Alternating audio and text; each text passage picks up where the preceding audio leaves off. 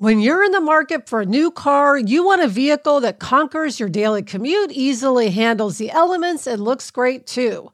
You need the reliability of a Toyota and the confidence that your investment will last. Why?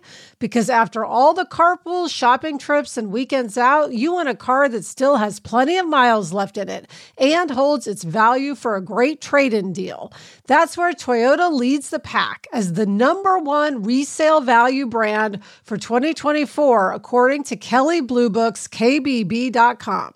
So check out the all-new, fully redesigned 2025 Camry or test drive a stylish and affordable Corolla sedan or hatchback. And remember, when you choose Toyota, you're not just buying a car for today, you're investing in trade-in value for tomorrow. Visit buyatoyota.com, the official website for deals, for more.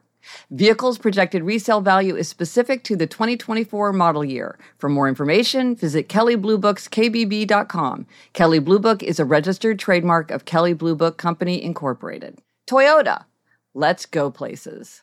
Is your child struggling with a specific subject or need help with homework? Are they asking questions that you're not sure you can fully answer? IXL Learning is an online learning program for kids. It covers math, language arts, science, and social studies. IXL is designed. This program will improve your kids' grades. Studies done in almost every state in the country. The kids who had IXL are consistently doing better. Powered by advanced algorithms, IXL gives the right help to each kid no matter the age or personality. And it doesn't have to eat up all your time.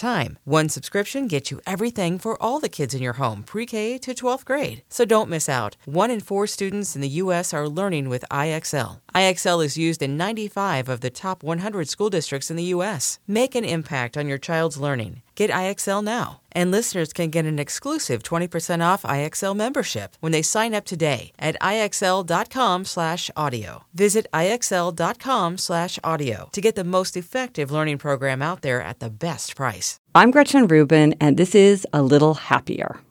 This mini episode is brought to you by the Happiness Newsletter. Sign up and you'll get my newsletter for free. It has highlights from the podcast, the blog, my Facebook page, and everything else. To sign up, just text me at 66866, and in the message box, enter the word happier. You'll get a text back that asks you to enter your email address. Type in your email, and you'll get a confirmation, and you'll be signed up. I'm a gigantic raving fan of children's literature and young adult literature, and so I am obviously also a huge raving fan of the work of Laura Ingalls Wilder, the Little House books. I cannot even express how much I love these books. And if you have not read the Little House books since you were a child, I really urge you to read them again as an adult because they are such masterpieces. And as an adult, you'll get more out of them because you bring more to them. And one of the things that I noticed rereading the Little House books as an adult is the portrait of Pa. Now, as a child, I saw Pa, as this heroic figure. He's so brave. He's so resourceful. He can make anything. He can fix anything. He can solve any problem. And not only that, he's full of jokes and stories, and he's always playing his fiddle, and there's so much music.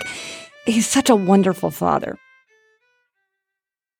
And I was also dimly aware as a child of the fact that sometimes Pa seemed to make some kind of questionable financial decisions, but that wasn't a very strong note to me.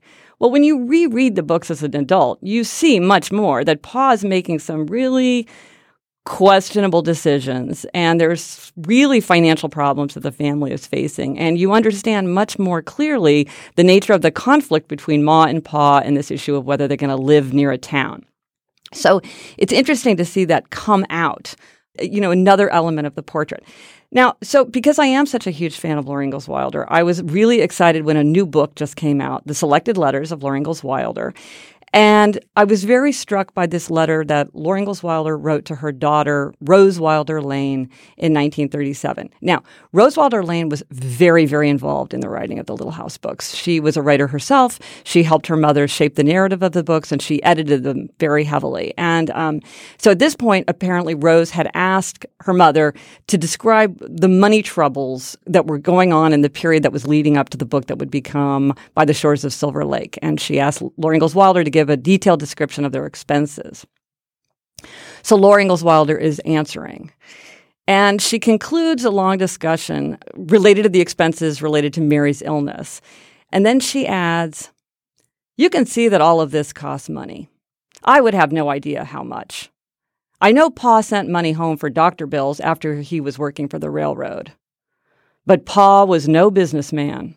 He was a hunter and trapper, a musician and poet. It's such a beautiful and honest tribute to Pa. Even with the people we love and admire the most, we don't have to pretend that they're perfect. I'm Gretchen Rubin, and I hope this makes your week a little happier.